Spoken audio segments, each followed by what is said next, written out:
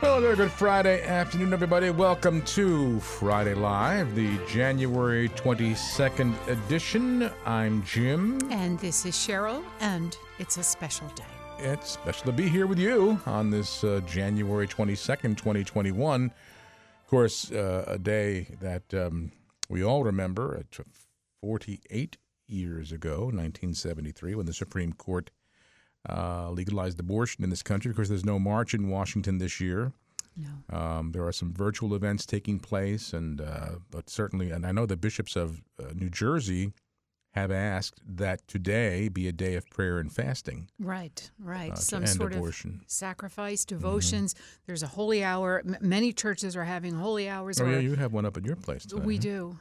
And masses dedicated to the unborn. And So we'll give information about that a little later on. A little bit later, sure.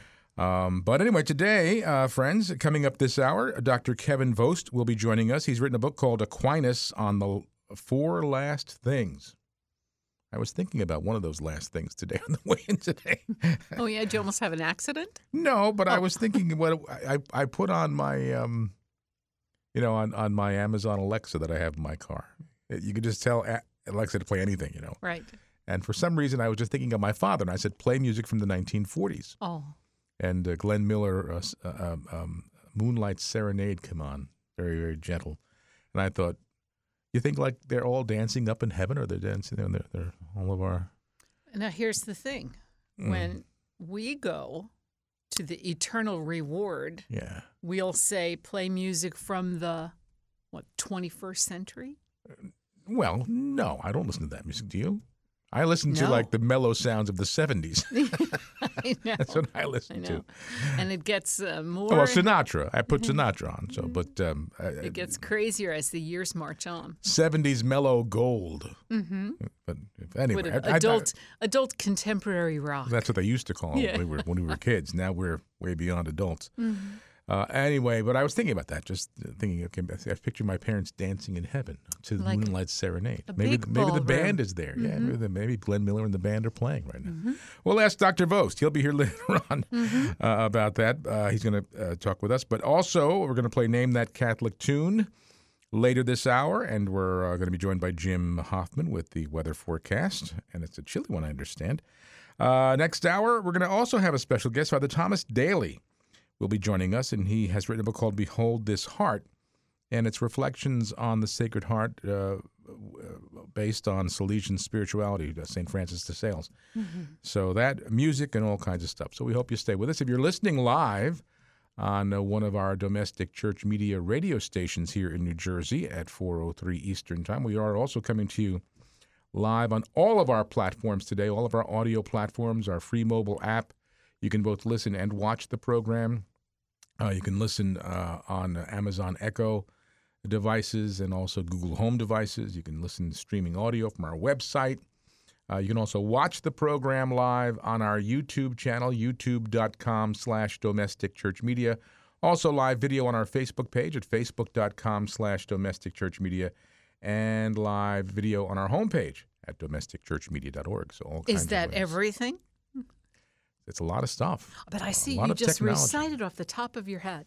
Because I work with it every day. I guess. I'm always working with it. I would have to have it written down, reading it. Yeah. But no, I used to, but now I know where we are. But wait, there's more to come, and yes. we'll talk about that somewhere down the road here this year. But anyway, let's first begin with our prayer time. And as always, friends, we'll remember today in a special way the horror of abortion in this country, and we pray for an end to that. We're also praying this beautiful prayer to the Holy Family, a prayer of family consecration to the Holy Family, which we're going to be giving away soon. I'll make that announcement next week, tell you how you can do that, but we were very, very grateful to have received multiple copies of this prayer that we're going to send out to you for free if you'd like one. But right now, we ask you to join us in praying and dedicating, consecrating our families to the Holy Family of Nazareth. Let's begin in the name of the Father, and of the Son, and of the Holy Spirit. Amen. O Lord Jesus, you lived in the home of Mary and Joseph in Nazareth. There you grew in age, wisdom, and grace as you prepared to fulfill your mission as our Redeemer. we entrust our family to you. O Blessed Mary, you are the mother of our Savior. At Nazareth you cared for Jesus and nurtured him in the peace and joy of your home. We entrust our family to you. O Saint Joseph, you provided a secure and loving home for Jesus and Mary and gave us a model of fatherhood while showing us the dignity of work. We entrust our family to you. Holy Family, we consecrate ourselves and our family to you. May we be completely united in a love that is lasting, faithful, and open to the gift of new life. Help us to grow in virtue, to forgive one another from our hearts, and to live in peace all our days. Keep us strong in faith, persevering in prayer, diligent in our work, and generous toward those in need. May our home, O Holy Family, truly become a domestic church where we reflect your example in our daily life. Amen. Amen. Jesus, Mary, and Joseph, pray for us. And we'll also pray our prayers to St. Michael and the ancient prayer to our Blessed Mother, the Sub Tuum Praesidium prayer. Holy Father asks us to pray these prayers every day to protect the church from the attacks of the devil. And it's a beautiful intention. And also we add that intention of protecting our country from the attacks of the devil. So we pray, St. Michael the Archangel, defend us in battle. Be our protection against the wickedness and snares of the devil. May God rebuke him, we humbly pray. And do thou, O Prince of the heavenly host, by the power of God, cast into hell Satan and all the evil spirits who prowl about the world, seeking the ruin of souls. Amen. We fly to thy protection, O Holy Mother of God. Do not despise our petitions and our necessities, but deliver us always from all dangers, O glorious and blessed Virgin. Amen. Jesus, Mary, and Joseph, we love you. Pray for us. Venerable Archbishop Sheen, pray for us. Saint Pope John Paul II, pray for us. Saint Joseph, terror of demons, pray for us.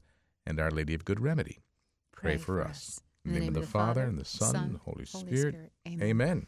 I had gotten a text asking what exactly does the Sub Tuum Praesidium translate to.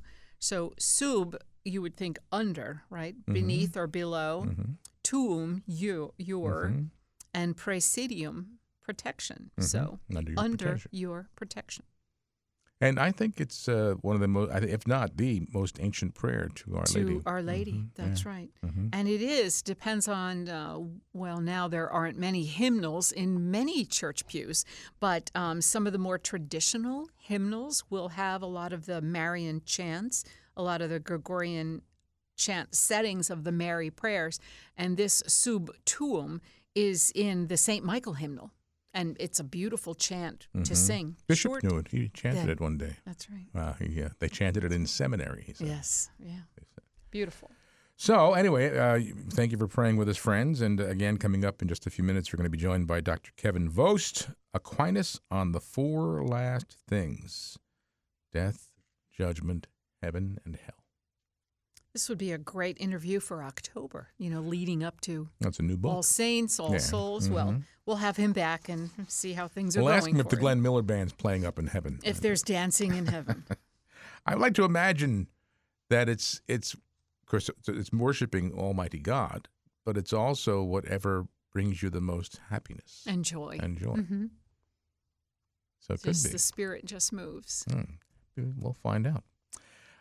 So again, today I don't like to use the word anniversary. It sounds too celebratory, but remembering that on this day, 48 years ago, the Supreme Court of the United States, in the Roe v. Wade decision, legalized abortion. And it really didn't. I remember it. I was a senior in high school, I guess, senior in high school, and but it was also the same day that former President Lyndon Johnson died. So that got all the press. I see. It was kind of buried under all that those headlines. But anyway, a number of years ago, many years ago now, in my old days, I used to every now and then write a tune or two. Mm-hmm. Late at night? Name that Jim tune.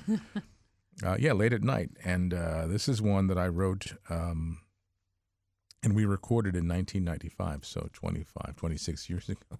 Thinking back and reflecting, our children were born in 1989, 91, and 92. Right. So 3 years down the road. I don't know how you got a moment's peace to do this, but well, you all went to bed by 7:30. You were all asleep by 7. I had nothing to do all night. You guys, the babies were asleep. You were, especially when you were pregnant, you would always go to sleep early. That's right. And of course, there was no YouTube back then. There weren't 600 satellite channels. You had like 5 or 7. I'd pick channels. up the guitar and just start strumming. Just playing around. So anyway, this is something that I wrote and Cheryl and I recorded back in 1995. And actually, was it specifically for the parish we went to at that time? They would have a special mass we really organized it. It was the first one to bless the expectant families. Yeah, it was a song that I had written for a mass that we had for expectant families. That's right, and they would each come up and receive a blessing. That's right. On their unborn. So enjoy, my precious child. We'll be right back.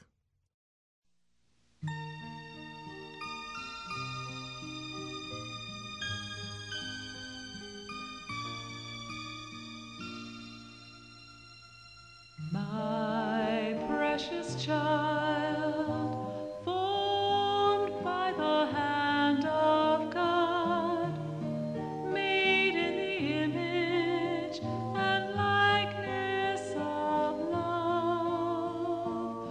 My precious child, so full of life, entrusted to me by our Father above.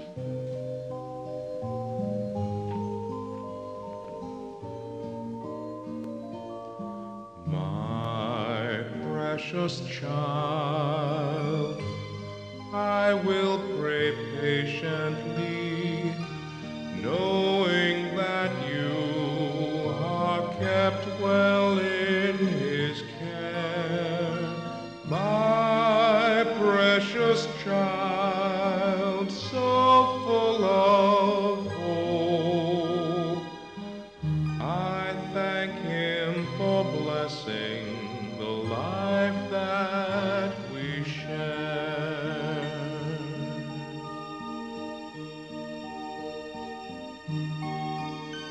Sing out, O heavens, rejoice, O earth, break forth into song, all you lands.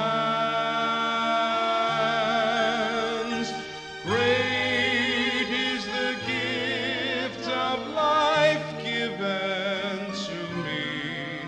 He has written your name in the palm of His hand. My precious child, silently praising Him, still only seen by His heavenly eyes. My precious child, so full of faith, soon I will hold you and hear your sweet cries.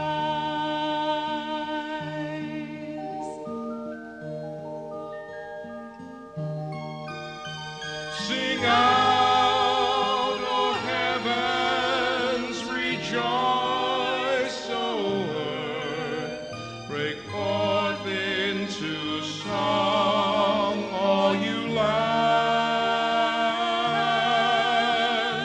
Great is the gift of life given to me. He has written your name in the palm of His hand.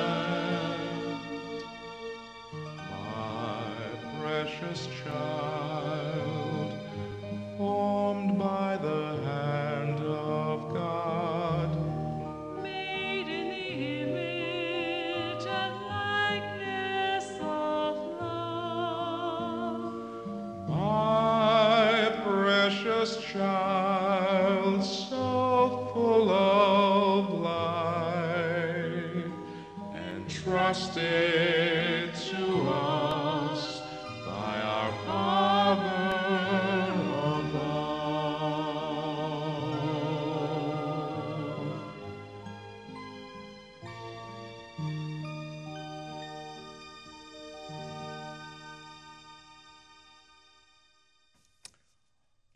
Well, Dr. Kevin Vost is the author of over 20 books, including Memorize the Faith and How to Think Like Aquinas, and has taught psychology at Aquinas College in Nashville, the University of Illinois at Springfield, Lincoln Land Community College, and McMurray College. He's a member of the Research Review Committee for American Mensa, which promotes the scientific study of human intelligence.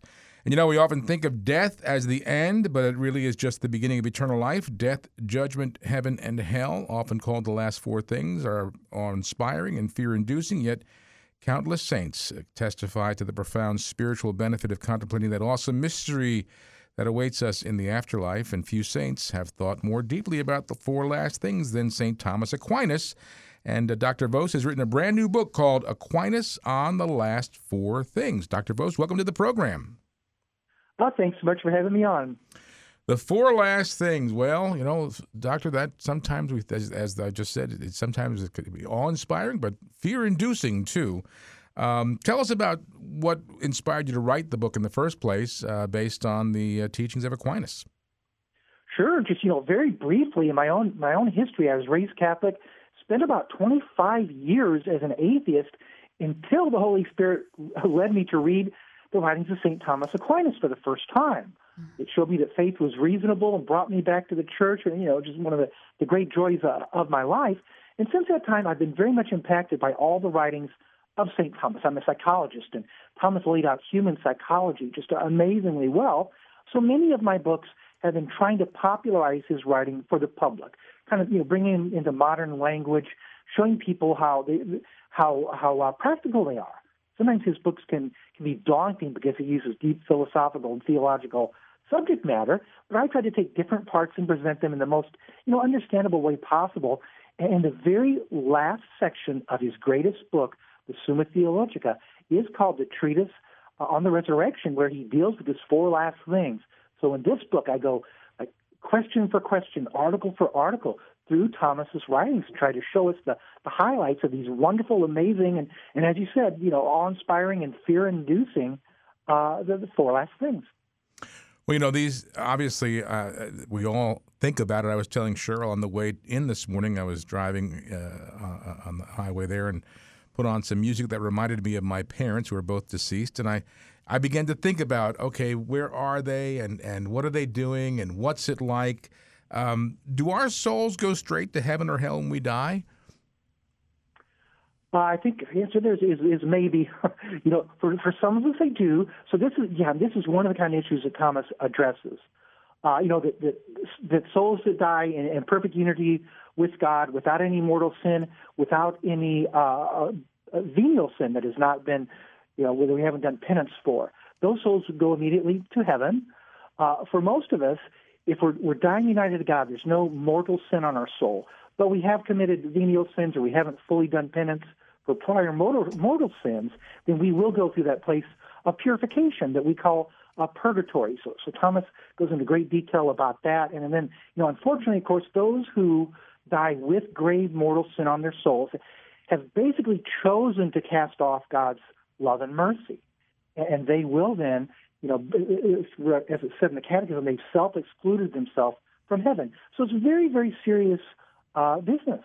When we think about death and we think about the transition from this life into the next, we know that we are created body and soul with an immortal soul, and God created us to be with Him forever in heaven. I remember the old Baltimore Catechism, to love God.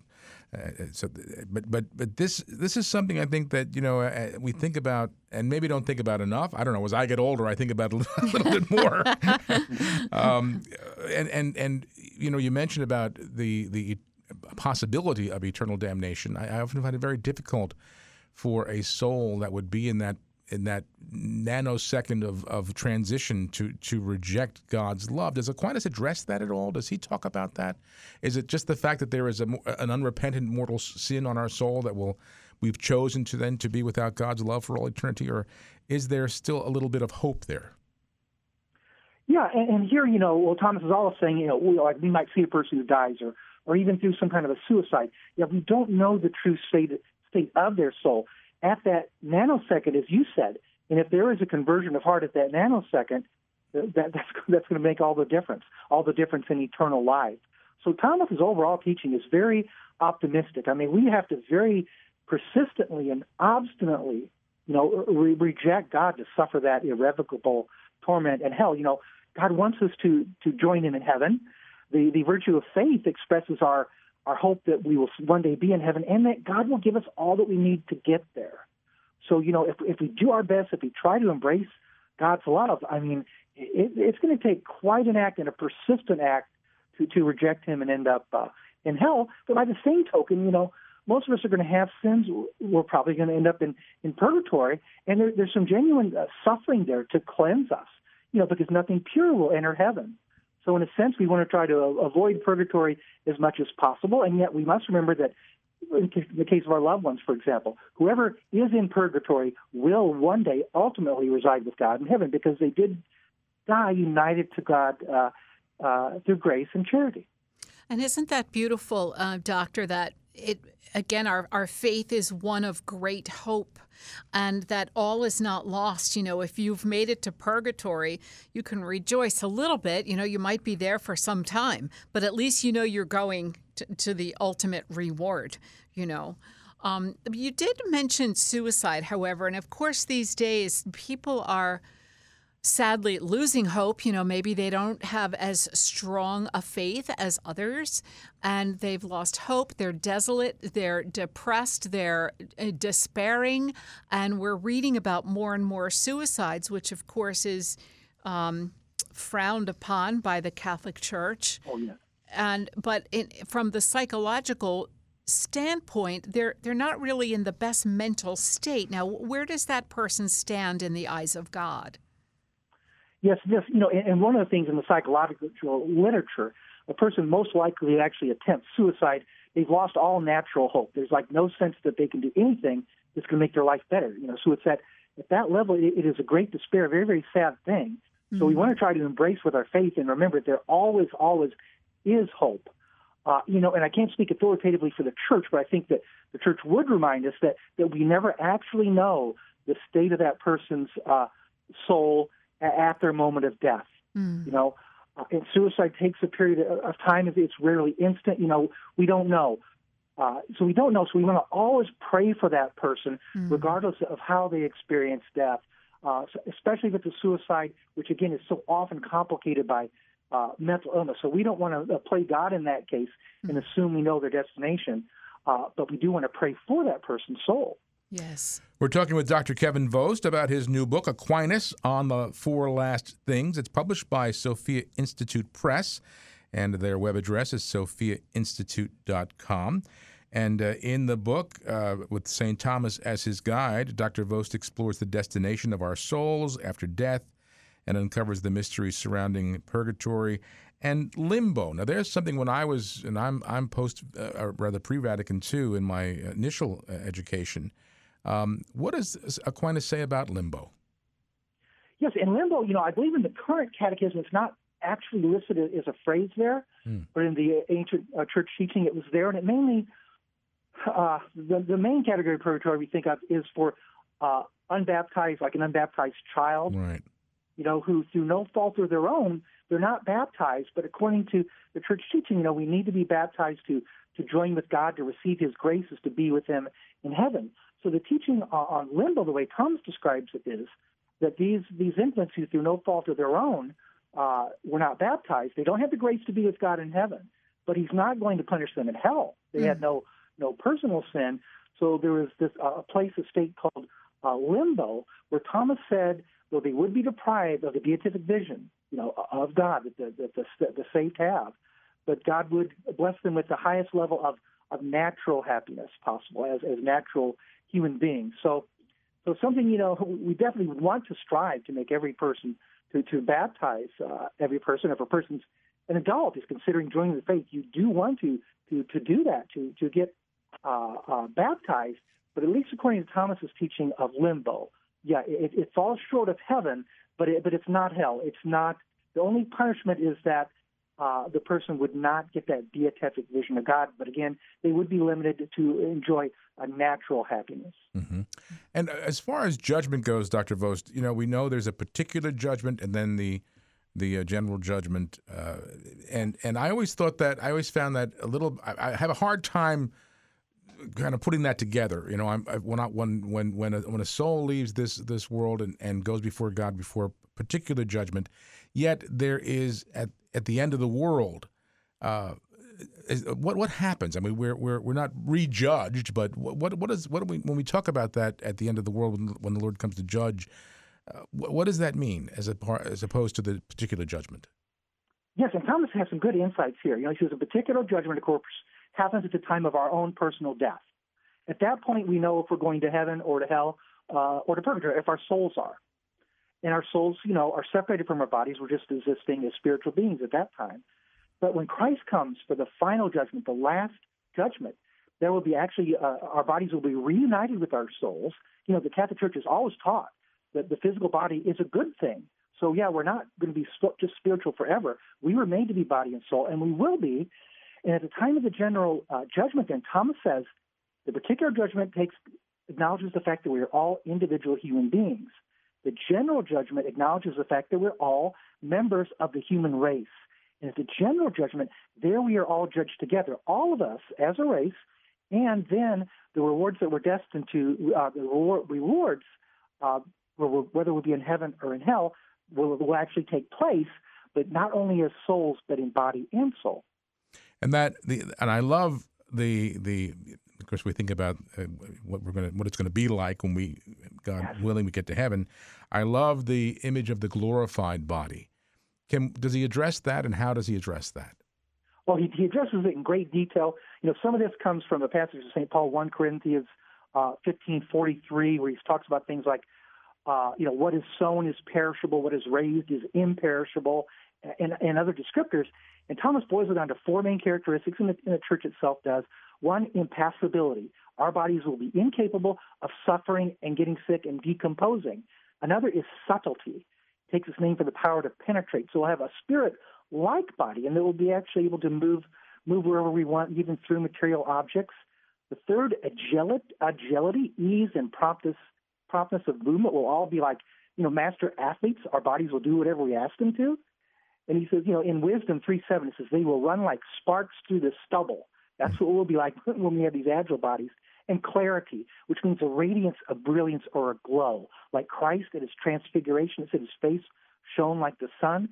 Thomas says we will all glow. And there is a phenomenon called bioluminescence, where like sea creatures create their own light, Mm-hmm. And actually, even on Earth now, we all do produce chemical reactions that produce a very, very dim light. But in the glorified body, our bodies will glow for all of us to see. Beautiful. We're talking with Dr. Kevin Vost. We have just a couple of minutes left. He's written a book called Aquinas on the Four Last Things, published by Sophia Press and SophiaInstitute.com.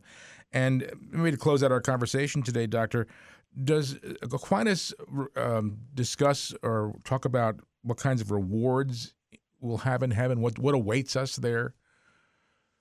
He does, and there's not much time to elaborate, but he does. We all get this beatific vision of seeing God in his essence, which will completely captivate us, bring us this total bliss.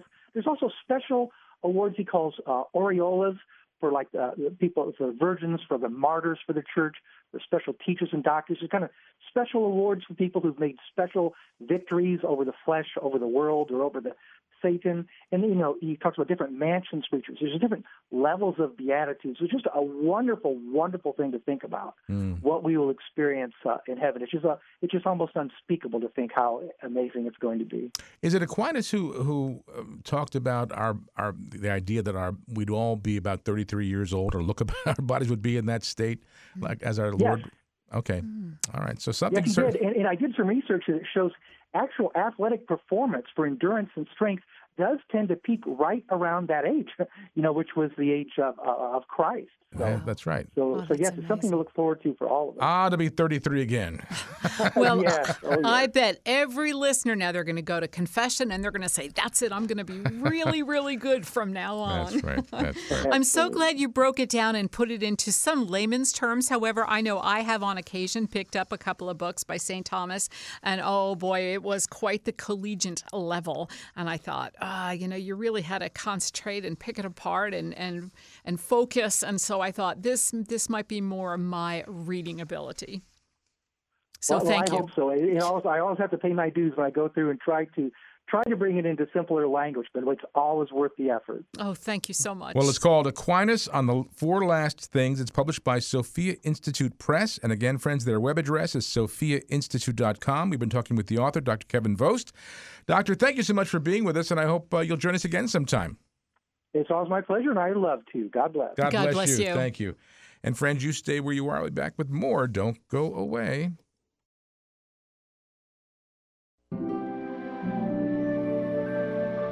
And if we could put that after Father goes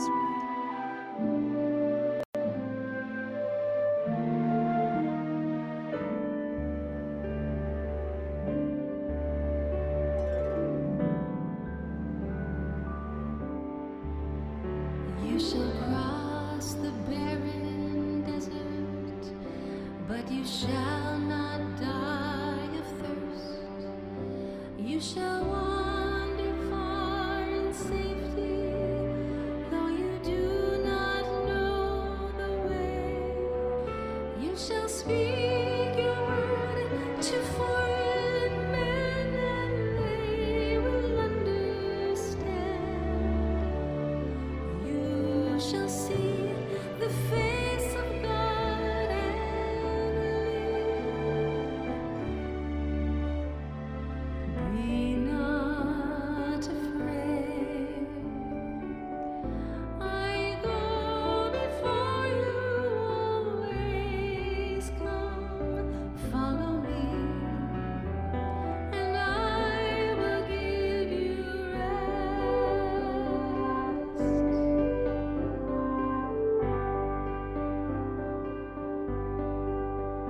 If you pass through raging waters in the sea, you shall not drown. If you walk amid the burning flames, you shall not be harmed. If you stand before the power of hell, and death is at your side, know that I am with you.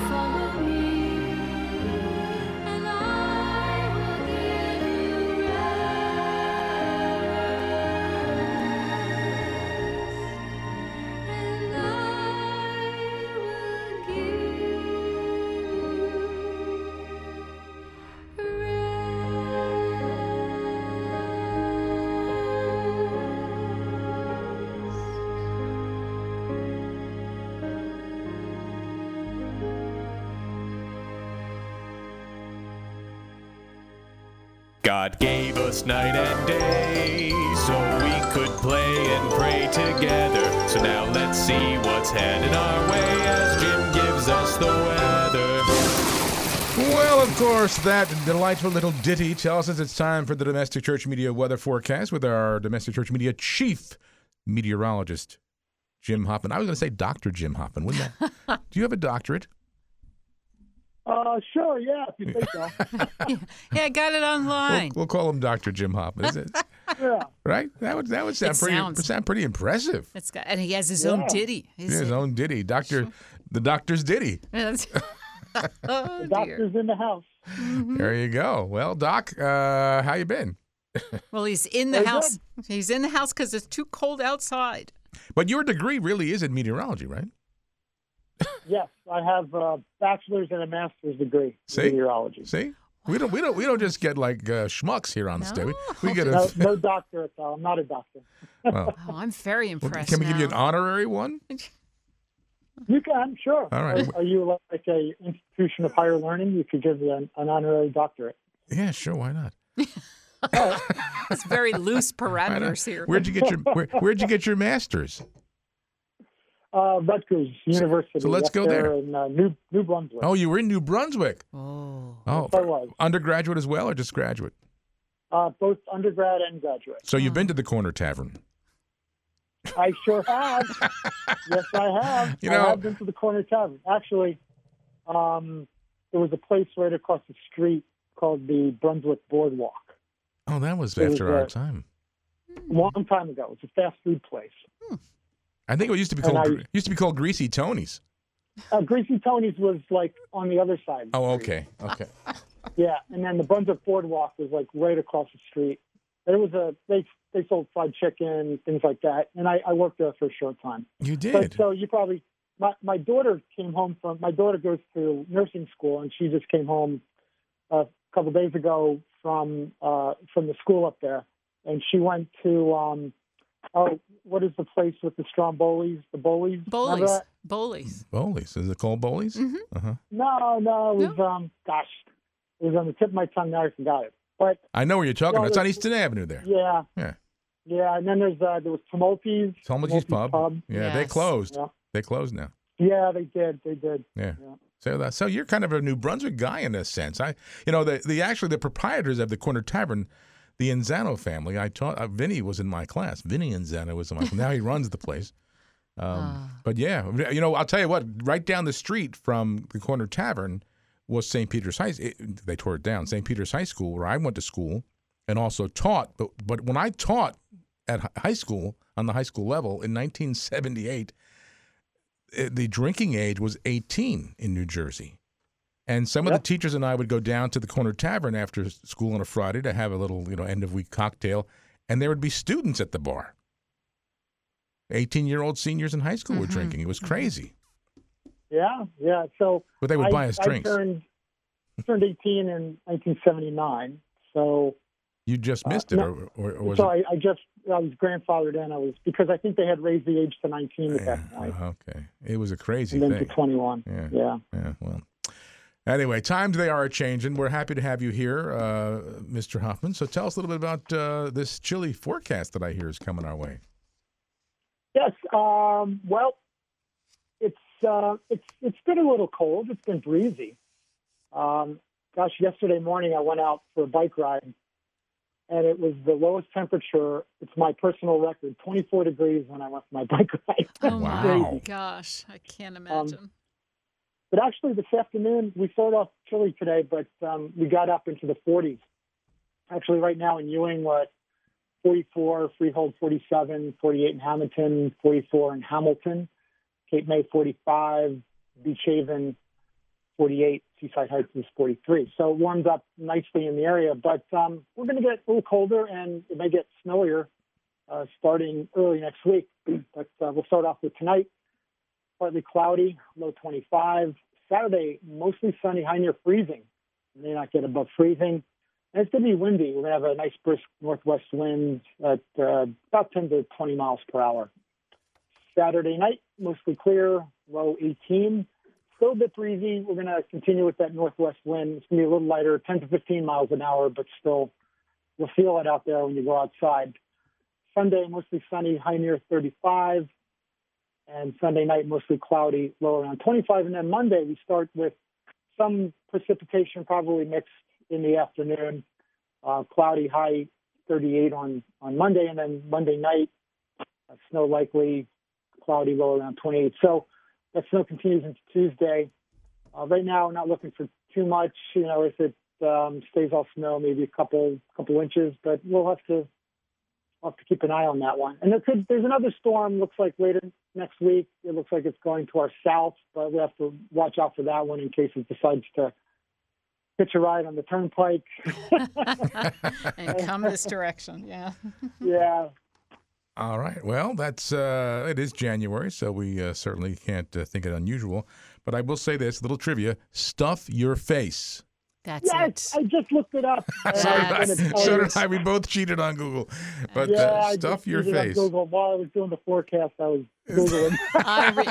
That's the name of the Stromboli place, honey. Is it still there? I guess it must be, right? And they have a website still there. My daughter ate there. Stuff your face. Really rated Stuff Your Face, and they pulled it up. Boy, we used to hang out there all the time. Now, if you were 19 in 1979, you said, is that what you said? Were you 70. I turned 18 in 1979 because that's when I started college. So you were up there in 1979. You were in New Brunswick, and yes, I was. So yep. I probably saw you. I probably saw you at the Corner Tavern at one point or another. Yes. Oh, I say, look at these young college kids. I actually had my first legal beer at the Rutgers pub. We had pubs at this school. Yeah, I know. Me too. When I was at Seton Hall, there was a pub. And then they got wise and changed the drinking age to 21. Very smart. Hey, Jim, listen, thanks so much for reminiscing with us today and your weather forecast. And stay warm. We'll look forward to talking with you next Friday. All right. Thanks. Have a great weekend. God bless you. Thank you. Thanks a lot. Thank you. Bye-bye. God gave us night and day so we could play and pray together. So now let's see what's headed our way as Jim gives us the weather.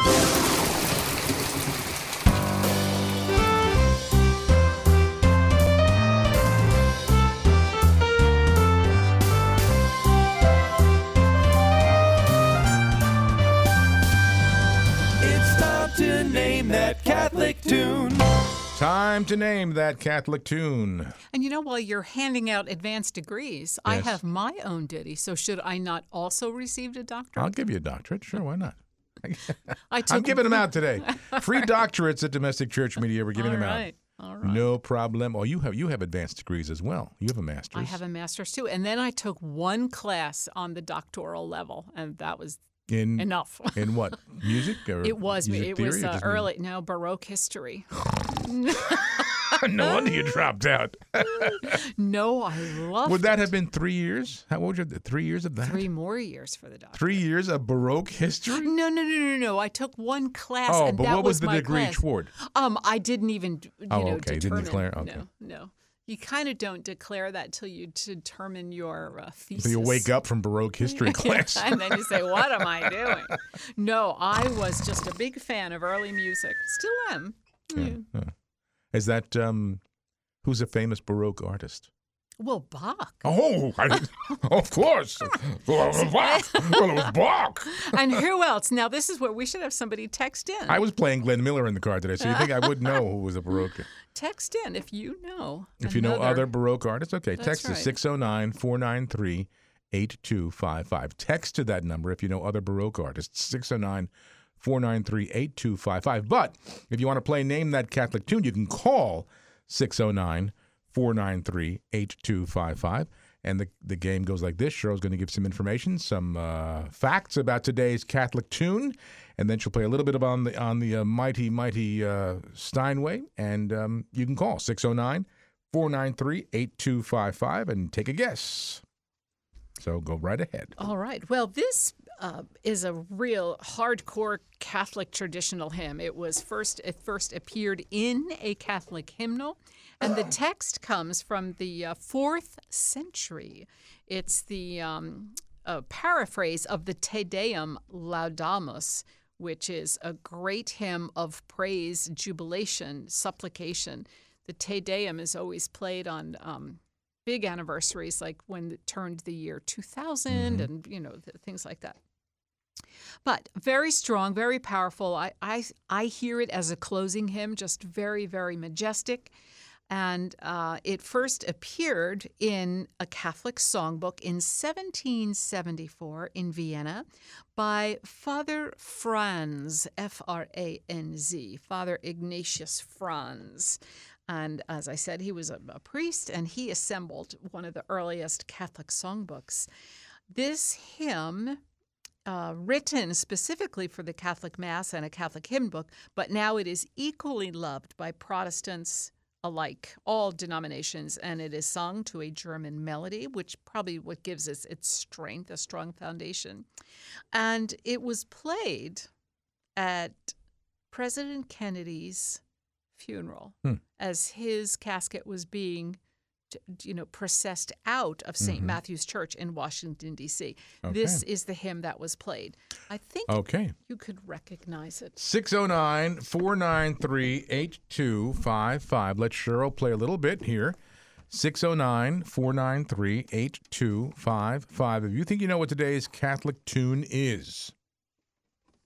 Oops. You're setting up there in the Mighty Steinway. Well, I'm trying to keep my book open. Okay. Okay, Here. so piano is all right. I mean, I imagine it on the organ, but right now I have a piano setting. Okay, can you hear that? A little louder. Oh, sorry, I'm taking these off. There you go. Good? Yep. Yeah, good.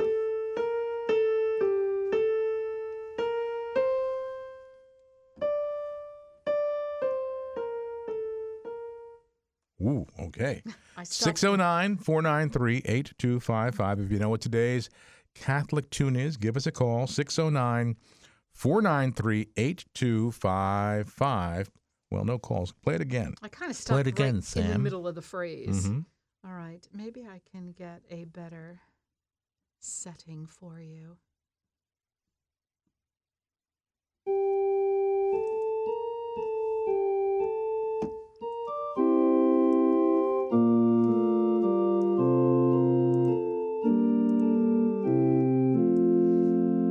Ooh, 609-493-8255. Come on, people.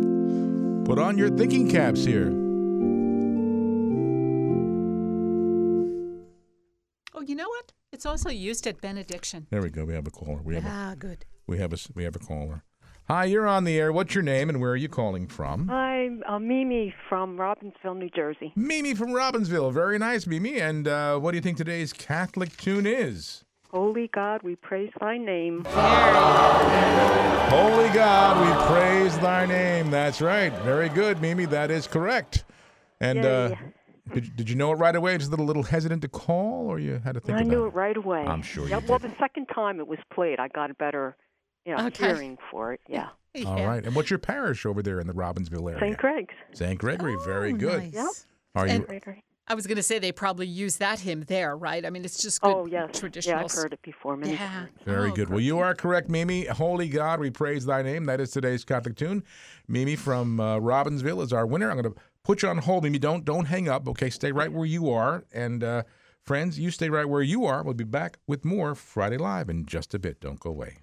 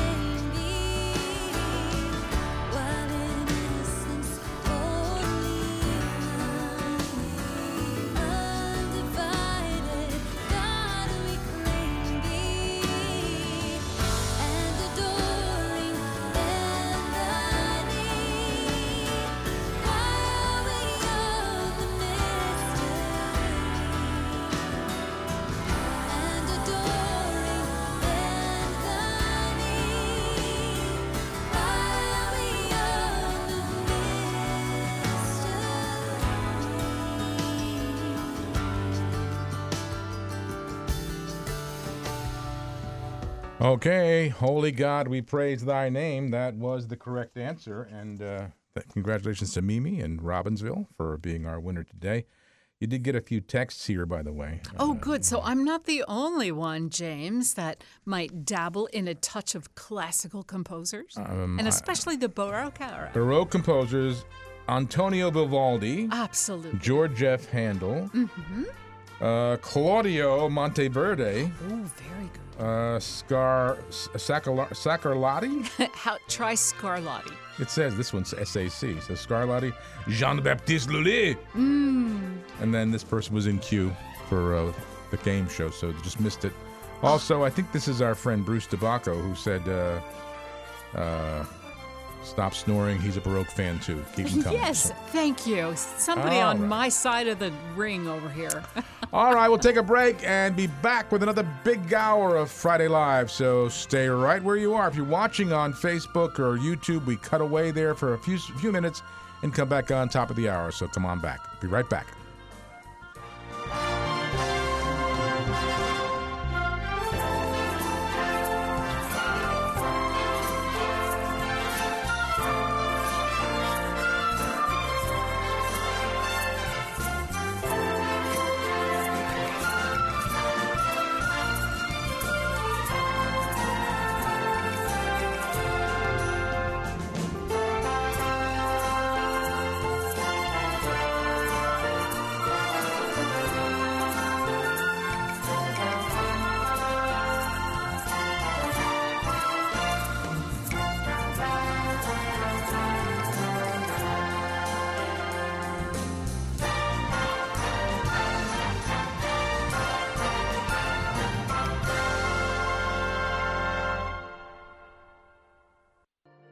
Everyone has to work through mounds of mundane stuff every day. Even the Pope has to rubber stamp a stack of papers today. The question is, what spirit do you bring to that stuff? I was folding laundry the other day for 6 kids. The mound was huge, and I was starting to get this terrible attitude. Arg, I don't want to be doing this. And I remembered a guy who reached out to our ministry anonymously through an email contact form. He was in a different continent. He said, "Can someone come visit me? I'm ill. I'm so lonely. I have no friends, no family." He was just reaching out to the internet in desperation. I almost started crying as I folded each shirt. Thank you, God, for the kid who wears this shirt, the wife who wears that dress. Listen, if you have work today, give thanks. And if you have people you love who you're getting to work for, give thanks even more. If you do, your work might still be kind of stinky, but at least you won't be. This is Chris Stefanik from RealLifeCatholic.com on EWTN Radio. We have a big problem. Our culture is dying, and souls are in danger of being lost. The answer is conversion to Jesus Christ in His church. St. Paul Street Evangelization is a Catholic organization, and we have hundreds of teams spreading the good news throughout the country. But we need your help. The harvest is great, but the laborers are few. Find out more and get involved today at streetevangelization.com. That's streetevangelization.com. Bishop Robert Barron. Tolkien has reached out to, Nordic culture and literature and Icelandic sagas and all sorts of things. He learned a lot about the good, the true, and the beautiful from his study of pre-Christian cultures. He used narrative forms that were accessible to the culture. He adapted that to evangelical purposes. So that shows you that flexibility. It shows you a certain creativity in the evangelical art. He did not proselytize. Rather, he very delicately and indirectly and cleverly evangelized through the imagination, so that someone taking in these great stories of Tolkien or his friend C.S. Lewis, they're going to say, "Oh yeah, I get that. I recognize that pattern." So that finally when they hear the gospel, they'll say, "Yeah, I understand that. I learned that from The Lord of the Rings. I learned that pattern from the Narnia stories." That was the genius of those fellas. The leading Catholic voices are on EWTN Radio. There was no single event. It was more gradual. Eventually you don't go one Sunday and then you don't go 2 Sundays in a row. Then went through a divorce and ended up being a single parent. If I didn't have church or God, I would be back at that lonely stage, that trouble stage. Whenever you get anxious and worry about things, you just know that Jesus has it under control. If you've been away from the Catholic Church for any reason, visit CatholicsComeHome.org. 60 Seconds with Mother Angelica. He got a satellite dish for pornography. So he took a beer and a sandwich and he sits down and puts on his favorite pornography station.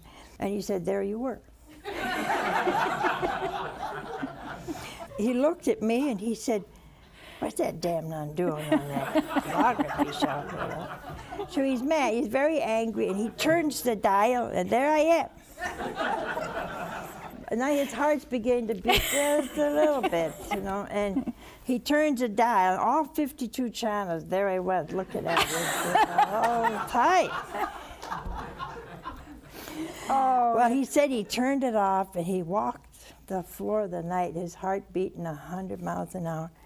He said he couldn't sleep. He got up early in the morning, and he went with the confession, never watch pornography again. The people you know and trust are on EWTN.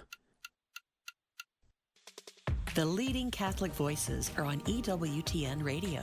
Our mission is to transform the world one woman at a time through a spiritual program of formation that helps them to see who they are as daughters of the Most High God and to enjoy the gift that God has given to them by virtue of their femininity. Women of Grace with Jeanette Bankovic-Williams. Heard right here on Domestic Church Media, weekday mornings at 11.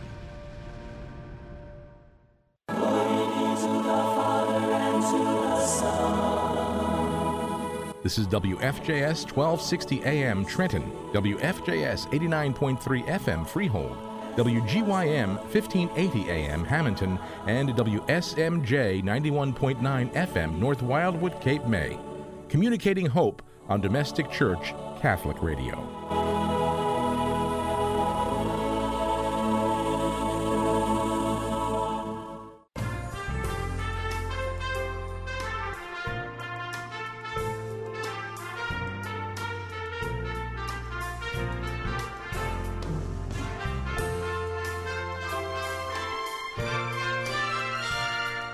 Welcome back, friends, on this January 22nd, Friday Live. I'm Jim. And this is Cheryl. And we'll be here for the next hour. Joining us a little later on this hour will be Father Thomas Daly, who's written a book called Behold This Heart. And it's a beautiful reflection on the Sacred Heart with reflections of his and combining those of St. Francis de Sales. So we look forward to speaking with Father Thomas. Also, we'll do our gospel reading and reflection. And it's for the third Sunday of Ordinary Time. And we had a little audio issue with our friend Father Jim Grogan, who was supposed to give the reflection today. So we're going to go to Dr. Scott Hahn for the reflection today. But first, we'll have the reading for the third Sunday. May I say hello to someone first? Yes, go ahead. Okay, before you push that button, I'm going to take a bite of my pizza. Don't change that dial. So our caller for our game show, as you heard, it was Mimi who called in. And as soon as she said that, I only knew one other Mimi in my entire life. And she came on our trip to Montreal. Now, it's over a year ago, I guess, a year and a half. It was September we went to Montreal. Yeah. But really, I think that was her email, so I'm not sure if she really goes by that, her name, but it was Mimi that I was always emailing. Oh, okay. And it was a mother and daughter. And what do I do? But I check my text at the break, see if there's anything important. And I get a text from my good friend, Michelle, and I want to say hi to her mom, June, and Michelle's husband, Bob, and they're watching, and they were from Cape May, and they came on the pilgrimage. Okay. It was Michelle and her mom, June. So now you can text me who goes by Mimi, but they're watching they moved to Carolina. Oh. I want to say South Carolina. So it's probably a lot warmer there than it is here. I'm so sure. Hello, and all actually, of you. this text then we got is from Bob, Michelle's husband. Yes. Just showed me your response. We're hooked, he said. Oh, fabulous. So, right, good. Power of technology. That's what we're here for, right? All the way. That's right. And then I also want to say hello to little Joey, because I see him in church and he listens to the show. And he says he sometimes knows the name that tune, but they feel a little funny calling. So, Joey, sometime you're going to pick up the phone and you're going to call Mrs. M here at the radio station too, okay? So, hi to everybody, Michelle, June, Bob, and little Joey, and Dad Joe too. Mm-hmm. And now we go to the gospel. Okay.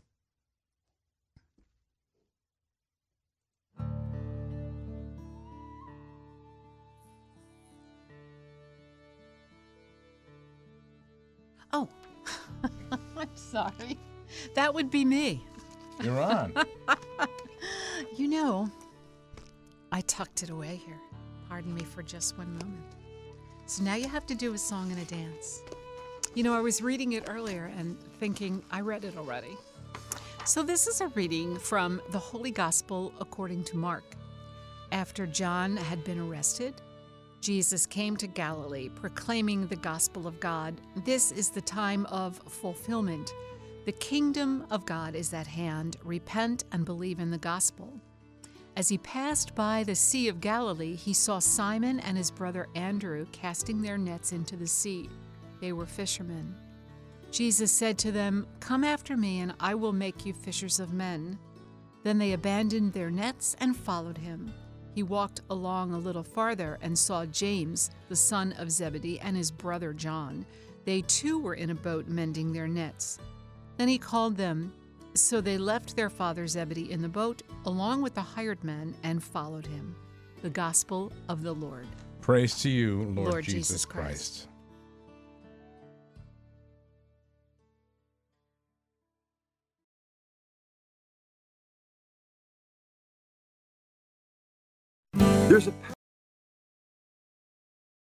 There's a pattern to discipleship. God calls and we respond. Our response involves more than words, however. It involves deeds, notably deeds of repentance. We are unworthy of the graces we receive. We must seek after the life-changing experience that our vocation requires. Find out more next on Breaking the Bread. The calling of the brother in this Sunday's gospel evokes Elisha's commissioning by the prophet Elijah. As Elijah comes upon Elisha working on his family's farm, so Jesus sees the brothers working by the seaside. And as Elisha left his mother and father to follow Elijah, so the brothers leave their father to follow after Jesus. Jesus' promise to make them fishers of men evokes Israel's deepest hopes. The prophet Jeremiah announced a new and greater exodus in which God would send many fishermen to restore the Israelites from exile, as once he brought them out of slavery in Egypt, as we'll hear in the scriptures this Sunday. By Jesus' cross and resurrection, this new exodus has already begun, and the apostles are the first of a new people of God. The church, a renewed covenant family based not on blood ties, but on faith in Jesus and the power of the Spirit and a holy desire to do the Father's will. From now on, even our most important worldly concerns, family relations, occupations, and possessions, must be judged in light of the gospel, as St. Paul tells us in this Sunday's epistle. The first word of Jesus' gospel is repent, and it means that we must totally change our way of thinking and living, turning away from evil and doing all for the love of God. And we should be consoled by Nineveh's repentance in this Sunday's first reading. Even the wicked city of Nineveh could repent at Jonah's preaching, and in Jesus we have a greater than Jonah. We have God himself come down as our Savior to show sinners the way, as we sing in this Sunday's psalm. This should give us hope that loved ones who remain far from God will find compassion if they turn to him. But we too must continue along the path of repentance, striving daily to pattern our lives after Christ as his younger brothers and sisters, filled and empowered by his Spirit. This is Scott Hahn for Breaking the Bread. Breaking the Bread is a production of the St. Paul Center for Biblical Theology. If you'd like to receive written copies of Dr. Hahn's reflections on the Sunday Mass readings, you can contact us by email at staff@salvationhistory.com or call us at 740-264-9535. That's 740-264-9535.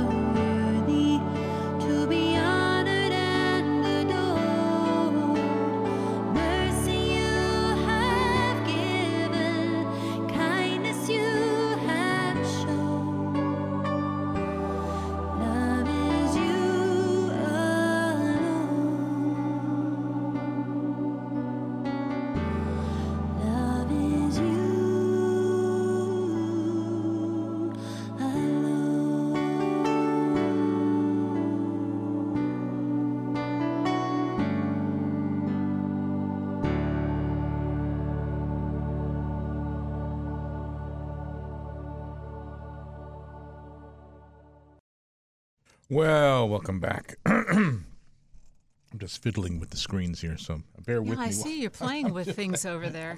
I'm getting You notice he sits me on behind. He sits me on this side of the desk. I can't touch anything. Can I No, make? there's a lot more to touch now on over here. There's all kinds of stuff going on. I know.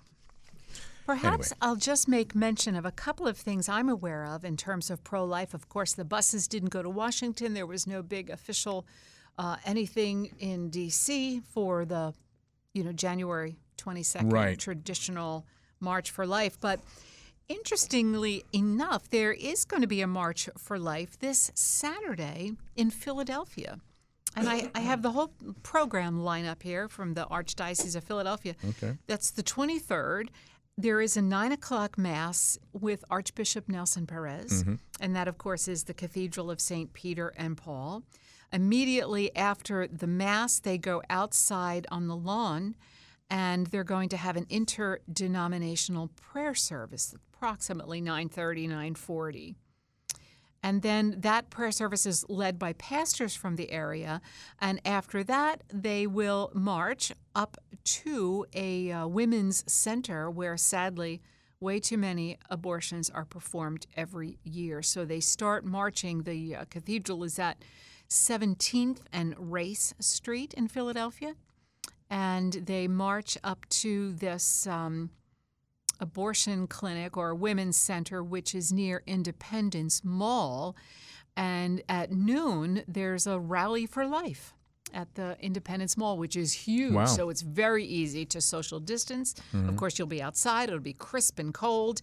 And they have a rally for life at noon. All of this will be live streamed. However, the Mass, the March, the rally, and sponsored by the Pro-Life Union of Greater Philadelphia. They've been active for many, many, many years. Yes, yeah, they do a great job. So, and then more on a local scene, if you're in Hunterdon County or near there, Flemington at St. Magdalene's at 7 p.m., they're going to have a holy hour. And it's going to include tonight. That's tonight. 7 p.m. in the church tonight, St. Magdalene's, Flemington. And it will include the Rosary for Life with meditations and reflections by Father Frank Pavone, written. He's not going to be there, but written out, and prayers that he has written, prayers for life, some quiet time, and then overnight adoration in the church. So all night adoration? Morning. Yeah. Then Mass tomorrow morning? Yes, tomorrow morning at 8. So people can go, and that's 105 Mine Street in Flemington in case you're interested in attending. And then go anytime to adoration. That's right. Obviously. That's right. And of course, the bishops need a have code asked or anything? Is it open all night? In this case, no. They have the Knights of Columbus there minding the stores, Protecting. Yes. So that's good. 105 Mine Street. If you're looking to, spend your January 22nd in a special way, certainly in prayer before the Blessed Sacraments. So the Holy Hour begins at 7 tonight at St. Magdalene's. 7 to 8, followed by overnight adoration. And then Mass tomorrow at 8. Yes. So get out there, Great way to do some spiritual works. Yeah.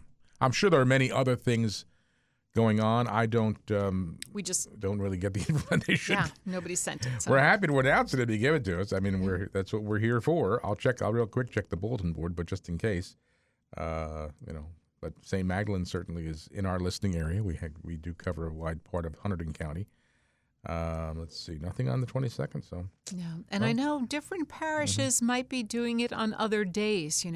Different events or holy hours, or maybe a Mass with intentions for life. But if you do know of something yet within the next week or so, give us a quick text or email, and we can announce it. Try to get people to your event. Yeah.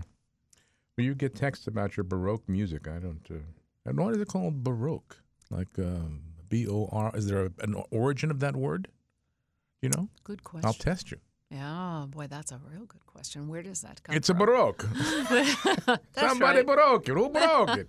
I think it really comes from the architecture of the time, like Baroque cathedrals. It's more of an artistic term. So Bach, Vivaldi, Monteverdi, Lully, Lula.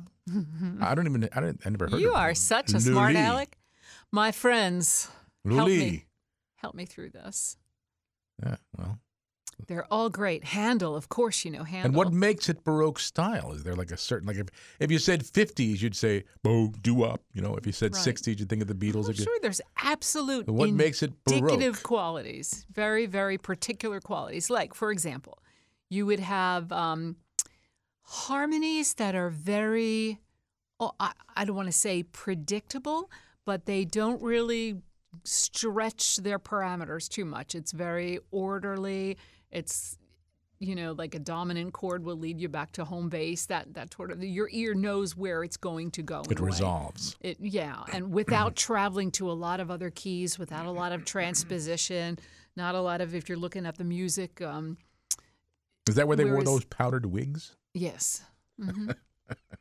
That's exactly right. If I think of Baroque, I think of men in powdered wigs. Mm-hmm. And pointy shoes with a little bit of a heel, and brocaded jackets, and the women, the large skirts would be knocking You've never over been the to furniture. Vienna, have you? No, and that. Nor have I. Wouldn't that be wonderful? Maybe someday I'll take you there. To go we see can go Mozart's visit Mozart's house. Mm-hmm. And now, did they find where he's buried? Do they know where he's buried? Would they throw him in a ditch? The movie said they threw him in a ditch. Well, he's in a paupers, but I'm sure now they moved and put up a large, you know. What's some popular or well-known church music that's Baroque that we would know? Anything by Bach, all the oratorios. Yeah, but I couldn't whistle one of them. Jesu Joy. Oh, okay. Jesu Joy of Man's Desiring. Okay. By Bach. Okay. Handel, the Hallelujah Chorus. Handel of the know, Messiah. Yeah. That's all Baroque. Mm-hmm. Vivaldi. Oh my gosh. When Bishop O'Connell comes for his program, that's Vivaldi. So you hear this, it's a the lot Grey of Poupon music, as he says? Yes, that's right, for the Grey Mustard. The strings are just sawing away, and rhythmically, you know, they start at the beginning and they go the same tempo all the way to the very, very end. But does that have a well, it's just, again, it's very rhythmic, just it's very instrumental. orderly. Yeah, instrumental. But there's, of course, they did vocal music. Like too. Eleanor Rigby from the Beatles has this. Yeah, that's almost a Baroque style of string playing. A lot of string orchestras, small orchestras. I can only tie it into what I know. Yes, which is But Frank that was, you and know, the Beatles. it's funny though. If you listen to George Martin, who was the producer of the Beatles, he did all those orchestrations. He's the one who put all that together. So there was classical influence there. Oh, absolutely. You think about Paul McCartney singing Yesterday with a string quartet behind him. Right, exactly. You know, and he wrote that on the guitar and said, okay, well, it's a Beatles song. And George Martin said, no, well, let's do this. Let's just put strings behind it. Just a quartet, just very simply a string quartet. And that was the time a lot of them wrote for the church. They were employed by the church. No, not the Beatles. You got me going on the Baroque era now. They wrote for the church. They wrote for the kings and the courts, a lot of pomp and circumstance, a lot of fanfares. They had music for everything that happened. But Bach's Mass in B minor. That's right. Is it? Did I make that? That's true? Very good. Oh, I made it up. I thought I was being funny. Was that actually played as a mass?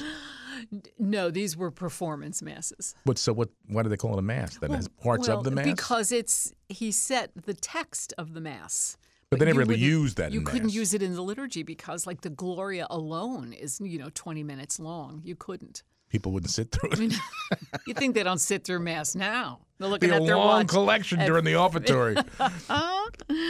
Yes. You want to know another piece of trivia? Yes. You can quiz me all day. Yeah, sure. That there weren't dynamics. There weren't a lot of louds and softs. It was very, very strict.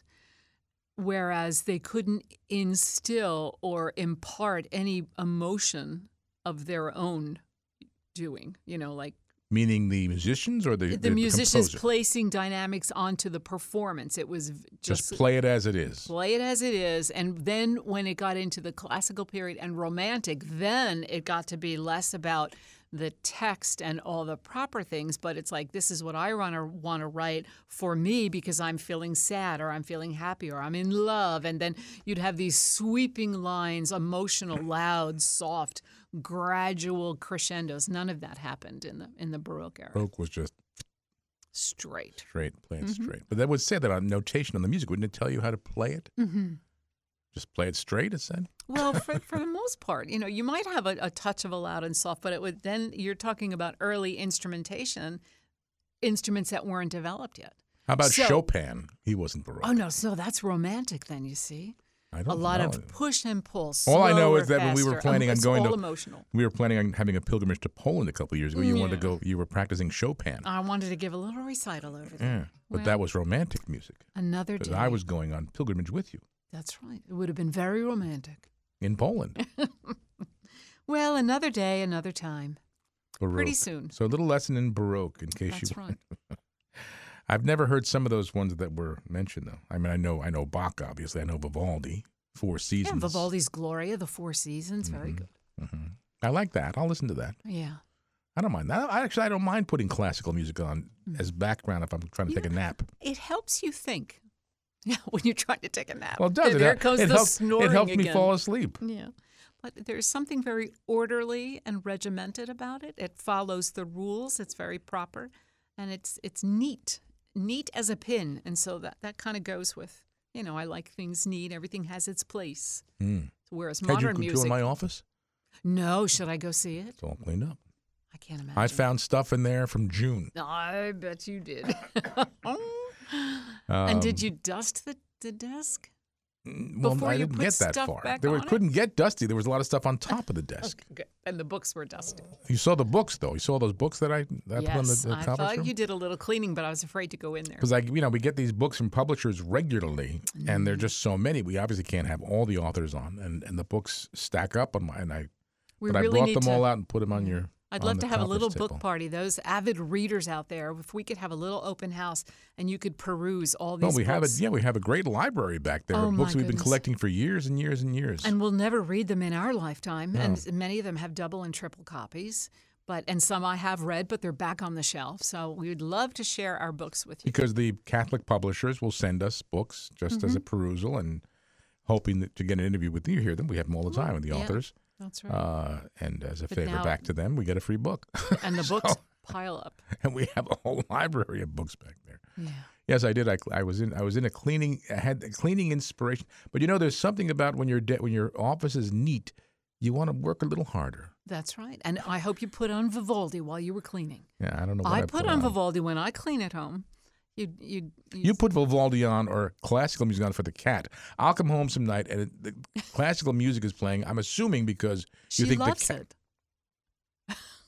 That That's cat going to be doesn't- the that next cat- question. That cat doesn't. How many know people have cats that love That classical cat doesn't music? know what's playing. She enjoys it. It helps her sleep. I walk in the door. Alexa, turn off that. Play Frank The Sinatra. cat knows I'm home. Yes. The cat music knows. stops. The cat knows the difference between your garage door and my garage door. Believe it or not, because I'll come in and the thing will be sitting up on the windowsill wherever. When your garage door opens, your side opens, it runs to and it starts like it doesn't. Your cat doesn't really meow. It sounds more like a parrot. And it'll stand at the door. She's my little friend. But it doesn't meow. Cats are supposed to meow. This thing just kind of makes an odd sound. I'll tell you why that happened. Because when she was a little tiny kitty, they did that little procedure too young. So she Is couldn't- that why her voice never changed? She didn't develop her meow because whatever happens. It sounds like a parrot. It really does. All right. Anyway, it knows the difference. So it's. But I think the only thing I kind of sense the only thing the cat really wants is food. Ultimately. But So she'll like sit- it follows you around because you feed it. It doesn't Mhm. come near me because I don't feed it. It'll follow you because you feed it. If anything happens to me, people, somebody's got to take my cat I'll because put it will I'll starve. put it on the auction block. It will starve. No, I'll give it to somebody. I don't want it. Angela will take it. No, fine. Our daughter will. Actually, love I to saw a take it. picture from 8 years ago on my, I still have pictures on my phone from 8 years ago. A picture in my phone from 8 years ago, where it said 8 years, so I'm assuming 2013. Okay. Of the cat sitting on my shoulder, kitten sitting on my shoulder. She's 8 already. Oh my. But how long do they live? Maybe 15. So we're more than halfway. Jim's more than getting halfway excited. there. But see, she has a poor immune system, so she gets little sneezy colds. Isn't it a terrible thing? And you have to take it to the vet and get a shot. Mhm. You can see he has a very low tolerance. Please don't send me letters. I'm just not a cat person. Yeah, I know there are cat people and there are non-cat people. I'm a non-cat person. It lives in my house. Mm-hmm. I don't give it a hard time. Yeah. I just don't have it sit on my lap and pet it. Mm-hmm. If it rubs up against me, it's like, ooh. No, you say, get out of here. That's right. It thinks its name is Get out of here. Get out of here. Poor little thing. Well. But other than that, I'm a very gentle and loving person. That's right. Actually, I did read somewhere that cat people who really get into cats, there is a psychological issue. I don't believe that in the least way. I did read that. We're loving. We're compassionate. Yeah. I need something to take care of. Yeah. Your cat's name is Noelle. Mm-hmm. So it's a Christmas cat, Christmas. but it's black. The Christmas kitten. Yeah, and who gave it to you? You did. That's right. And now you want me to get rid of it. Because I gave it to you. It was a kitten. Oh, I didn't give you a cat. I gave you a kitten. And she's small and she's cute. Okay. We'll take a break. And Father People Thomas... are tired of hearing about the cats. Yeah, Father Thomas Daly is going to join us. And he's written a book called Behold the Heart, Reflections on the Sacred Heart from St. Francis de Sales. So... I guess we'll go to a song. We'll Come, to a song. Lord Jesus, come. We'll be right back.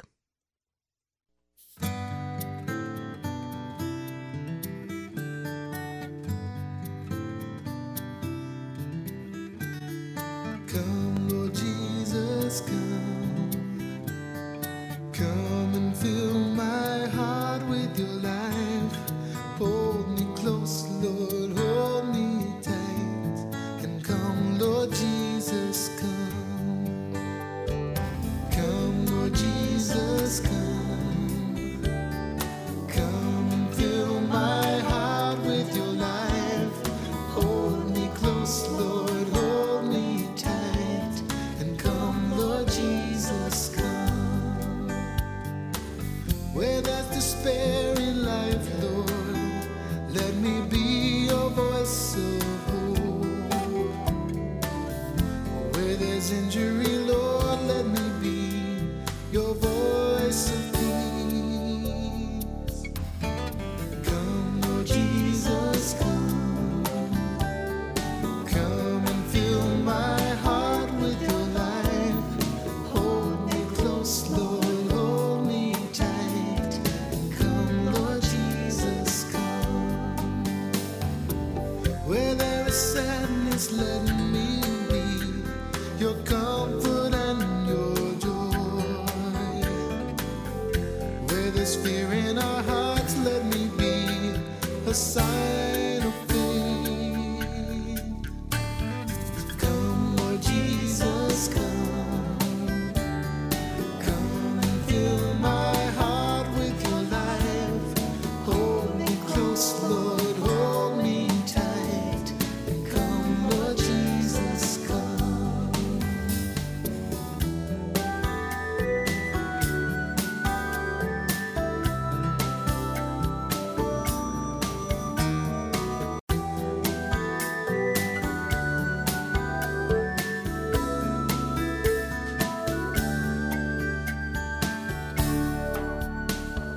Come, Lord Jesus, come. Come and fill my heart with your life. Hold me close, Lord, hold me tight. And come, Lord Jesus, come. Hold me close, Lord, hold me tight. Come, Lord Jesus, come.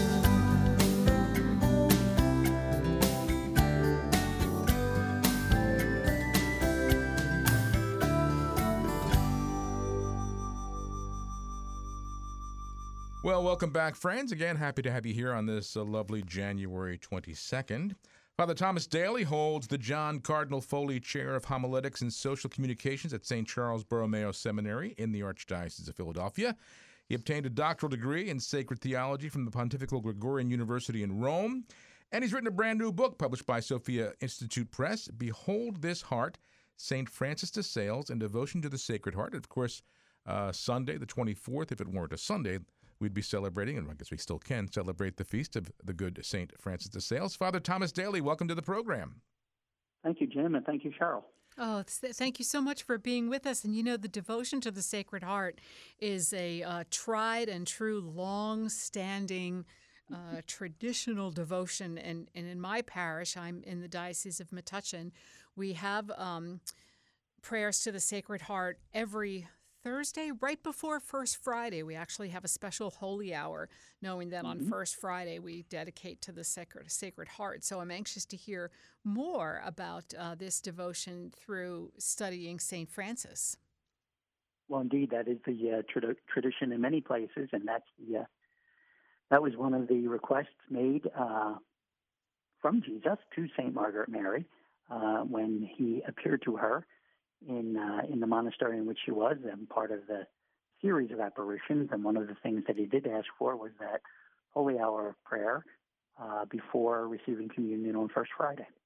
So is this probably one of the earliest devotions that we're still observing these days, like the earliest developed devotion? Well, I honestly don't know the answer to that. I can't imagine it is. In the sense that our devotion to the Sacred Heart as we practice it nowadays came from the time of St. Margaret Mary and has developed since then. Mm-hmm. Of course, on the other hand, interest in and prayer to, and we might say devotion to the Sacred Heart has been around since the beginnings of Christianity, since the time of the cross. Yeah. Father Daly, what's the connection between St. Francis de Sales and this devotion? Okay, well, as I mentioned, the devotion grew out of the visions of St. Margaret Mary Alacoque. She was a nun in the Order of the Visitation of Holy Mary, which is the religious order of nuns that St. Francis de Sales and St. Jane de Chantal founded. Okay. So while St. Margaret Mary certainly came after St. Francis de Sales, it's the tradition of Francis de Sales, the worldview of Francis de Sales, the importance placed upon connection with the Divine Heart that is sort of the background and the context for the specific devotion that came from St. Margaret Mary. We're talking with Father Thomas Daly about his new book, Behold This Heart, St. Francis de Sales and Devotion to the Sacred Heart, published by Sophia Institute Press. Their web address is sophiainstitute.com. And, Father, in the book, you combine the Salesian spirituality and meditative devotion. Tell us a little bit, first of all, about Salesian spirituality. Certainly. What I did in the book was give a backstory about Francis de Sales and Jane de Chantal and the Visitation Order, kind of to set up the apparitions to St. Margaret Mary. And essentially, the Salesian spirituality and the worldview of Salesian spirituality is a world in which our hearts are united with the heart of God.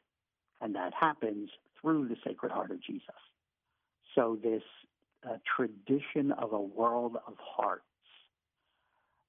is as I say, sort of the living, breathing context for understanding a particular focus on the Sacred Heart of Jesus. Now, of course, in today's world and all the worldly responsibilities we have, how is it possible for individuals to live the devout life despite all these many worldly responsibilities? Sure. That's a tough one. It's a great question. It's a very real question. And I think St. Francis de Sales had the genius, really, the insight to say that living a devout life or living a holy life is not something in addition to all of the other things that we have to do. It's not something to be added on to the many responsibilities that we already have. He says we live a devout life in and through those responsibilities that we have in our particular state in life. After all, God has called us to that particular state in life, so it's there that we become holy. To take that a step further with the idea of living in union with the heart of Christ, if you think about it, our hearts are beating and we're breathing, no matter what we do and wherever we do what we do. So in a sense, that image of conjoined hearts, of the beating, breathing, living heart, speaks well to the Salesian tradition, because just as our heart beats in all that we do, so we are to practice holiness in all that we do by being united with God in all that we do. That's his understanding in a nutshell. Mm-hmm. And how beautiful, we're talking about the heart. Jesus loves us infinitely. We can't even imagine the eternal love that he has for each and every one of us. So too should we be doing all that we do for love, with love, through love. I mean, it just, everything should really be coming from the heart. And I feel like today we need that more than anything, to be loving and kind and forgiving and merciful. And I'm sure there are some obstacles along the way. Is there anything that you came across in writing the book that was almost a little discovery for yourself, like, oh, what a beautiful way to do this or do things for others, keeping that love in mind? Well, indeed. I mean, the biggest obstacle is that our hearts are certainly not as big and as strong as Jesus's. Because of human weakness, our hearts don't beat perfectly.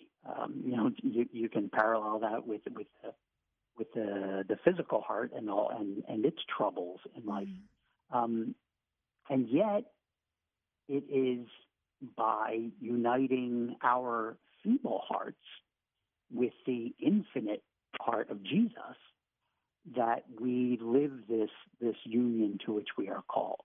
Now, in terms of sort of putting that into practice, I think another great aspect of Salesian spirituality is that notion of aspiring to God in what we do.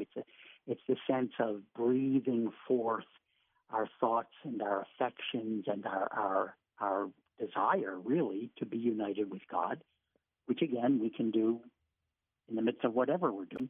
Mm-hmm. But sort of, picturing to ourselves and thinking a little bit and letting ourselves express that sense of desiring that my heart and God's be joined, recognizing, of course, that God's heart is so much greater than ours, but letting ourselves be enveloped by that. One of the great, if I may, sort of experiences of St. Margaret Mary that kicked off this great devotion was what scholars of spirituality call an exchange of hearts. That very vivid and real experience that she had, that Jesus actually took her heart and put it in his and then gave it back to her. Mm-hmm. Renewed, transformed, able to endure suffering, able to live in a new way. That experience, is certainly reserved to mystic saints like St. Margaret Mary, but the notion is the same. That if we entrust our hearts to the Sacred Heart of Jesus, we're in as good a space as we will ever be.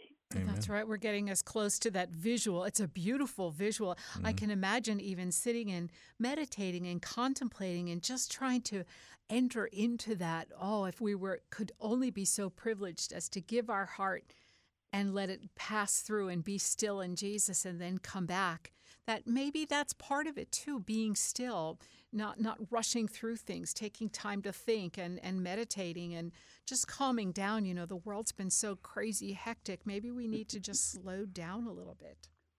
Indeed. The devotion to the Sacred Heart is very much a visual devotion, as you say, and it does benefit us if we can take the time to think about, really to visualize, to enter into those images of the Sacred Heart. And that's why half the book, or really the motivation for the book, was to create this novena of meditations about the Sacred Heart of Jesus that I think really anyone can do and follow, and certainly has the freedom of spirit to go in a different direction.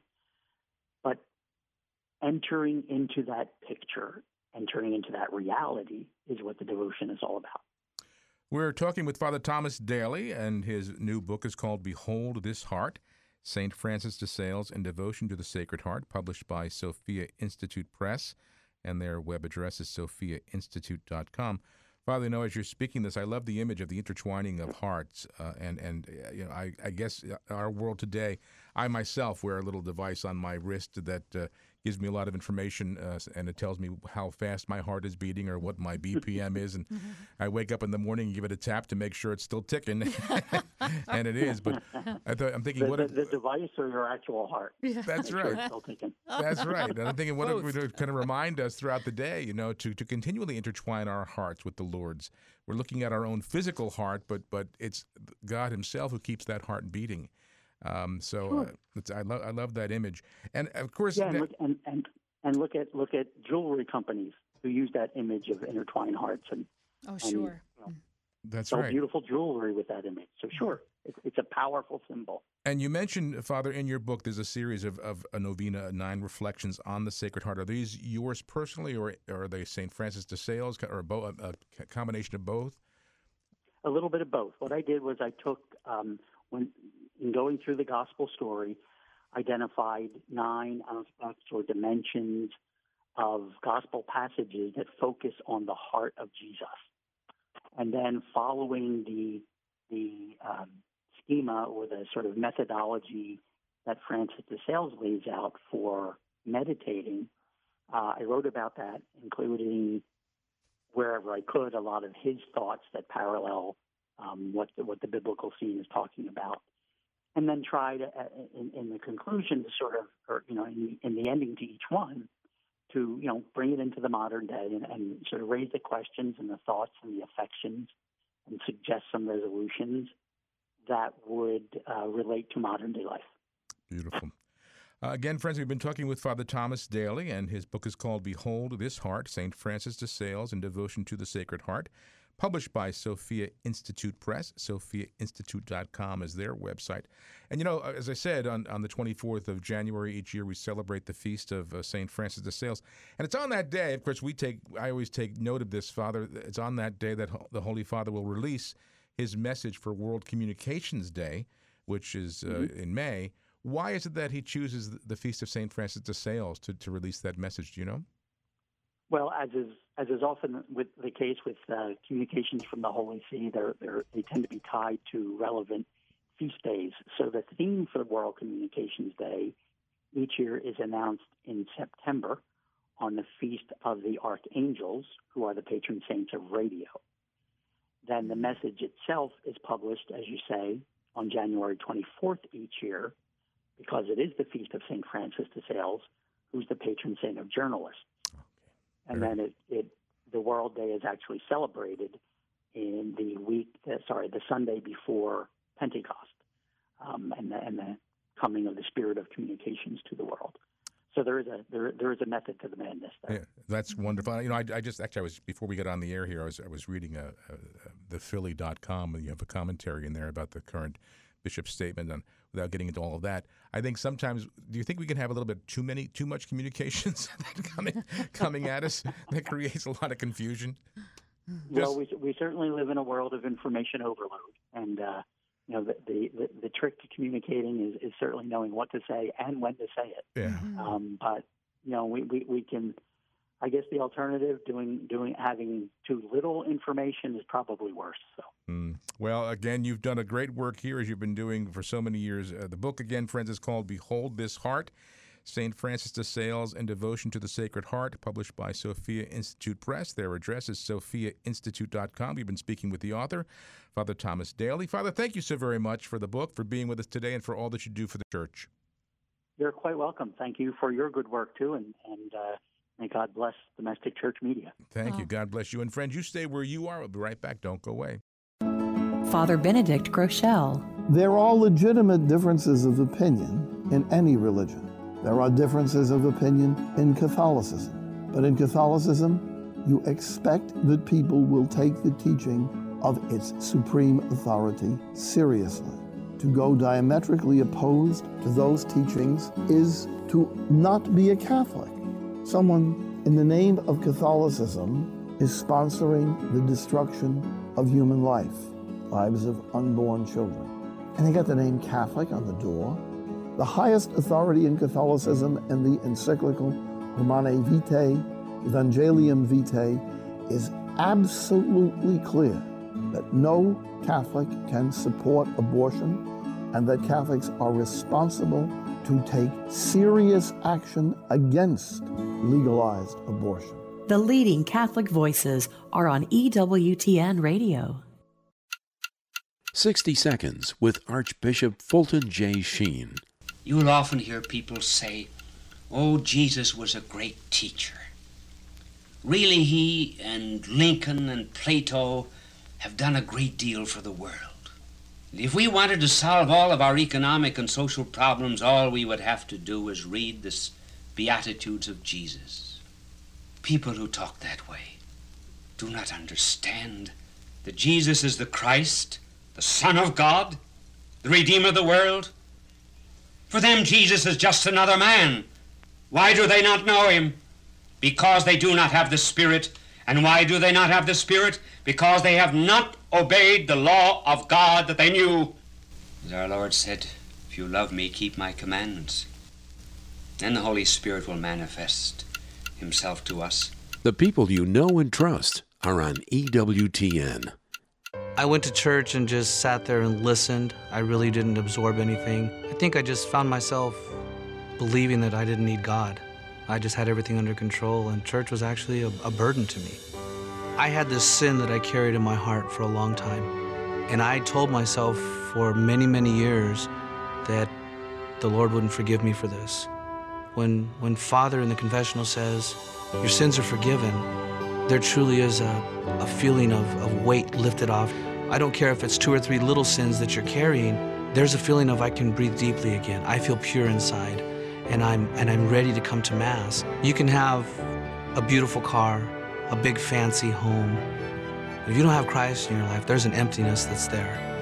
When you come home to the church, you're coming home to a Catholic family where people today just embrace you. If you've been away from the Catholic Church for whatever reason, we invite you to take another look. Visit CatholicsComeHome.org today. Okay, we're back. We indeed are back. We want to thank Mimi for calling in and winning. There's a song called Mimi, Julian. No, I don't remember that. It was from like 1932. Maurice Chevalier.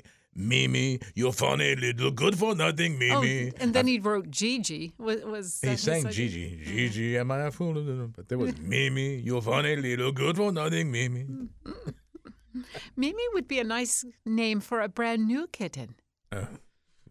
We'll talk about that. No. No, we won't. No, we won't. Well, I feel it's... But you say it's short for something, Mimi? You know this, Mimi? No. Oh. No, I'm saying that I'm going to... You knew to... someone else named Mimi? Yes, but I'm going to send our winner a lovely book because a few more weeks, it is Lent. Ash Wednesday is February 17th. So less than a month away. Yes. Seems like it's quick. Well, Easter's early. Isn't Easter like April 4th? April 4th, I think, right? yeah. Fairly early. It's early April. We received some directives, not the complete package, but they said if there's any way by then, they're anticipating that we're still going to have the limited capacity in the churches. So whatever you're seating now, that it might not change. It might remain thus until Easter. I'm hoping things open up and we can have more people in the church. But they're saying, think creatively. If it's a beautiful weekend, could you have an Easter Mass outside? Mm-hmm. So... I don't see why. Well, I mean, like in the car, though, where you had to draw the circles on the ground. We did outdoor masses once or twice without the cars. Without the circles? Without the crop circles they put down there? I'm trying to remember how we did it. Maybe they were in their cars, but we had like a large tent, and the altar was there, the music. Where, everything. at St. Magdalene's? Yeah, one day. You had a tent? Yeah, they had. Oh, to cover the altar. Right. Only because it was sunny. I don't remember what the occasion was. But I know, and Anthony, well, he's in Michigan, and he's a musician, and they had outdoor masses. He said way too long. He said it was cold. He was in a full coat and gloves with the fingertips cut out, and he'd be playing the piano, the music blowing everywhere, because it gets cold there very early in October. Yeah. Well, hopefully it'll change, but there's nothing being said to give any indication that it's going to be, other than the vaccines will eventually create herd immunity. But even that, it might take I don't understand. Like, you and I are both immune because we had it. Right. We have the antibodies. We are immune. And everything I read on it says, okay, first they said, well, we're not really sure if the antibody is going to work. Now they say 3 to 5 months. Now they're saying 5 to 8 months. And I read something the other day that said it could be lifelong. Nobody seems to know. Well, of course you don't know because it's brand new. We just got it. Yeah. Yeah. But our bodies have done what the vaccines are doing. Mm-hmm. Our bodies did it naturally, so we don't have to. In my mind, and we still wear the masks, and we still socially distance and do all that stuff. But we are comfortable knowing that right now we are immune. Right.